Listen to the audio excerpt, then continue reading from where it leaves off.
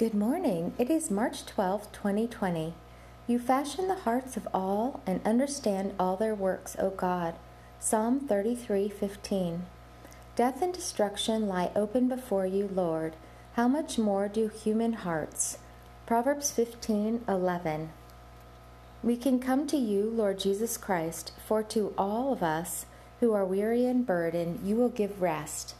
We can take up your yoke and learn from you, for you are gentle and humble in heart, and we will find rest for our souls. For your yoke is easy and your burden is light.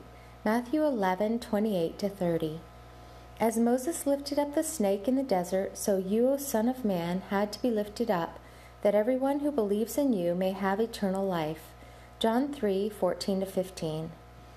Jesus, you have asked the Father, and he has given me another comforter to be with me forever, even the Spirit of truth, whom the world cannot receive, because it neither sees him nor knows him. But I know him, for he lives in me. John 14:16-17. I am not in the flesh, but in the Spirit, since your Spirit, O God, lives in me. And whoever does not have the Spirit of Christ does not belong to him. Romans 8:9.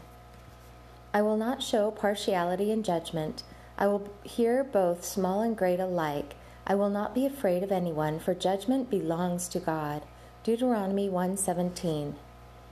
I do not want even a hint of immorality, or any impurity or greed in my life, as these are improper for a saint. Nor will I give myself over to obscenity, foolish talk, or coarse joking, which are not fitting, but rather I will give myself to thanksgiving. Ephesians 5:3-4. As we have opportunity, we should do good to all people, especially to those who belong to the family of faith. Galatians 6:10. You, O God, are not unjust, so that you forget our work and the love we have shown for your name when we have ministered and continue to minister to your saints. Hebrews 6:10. Walk with the King today and be a blessing.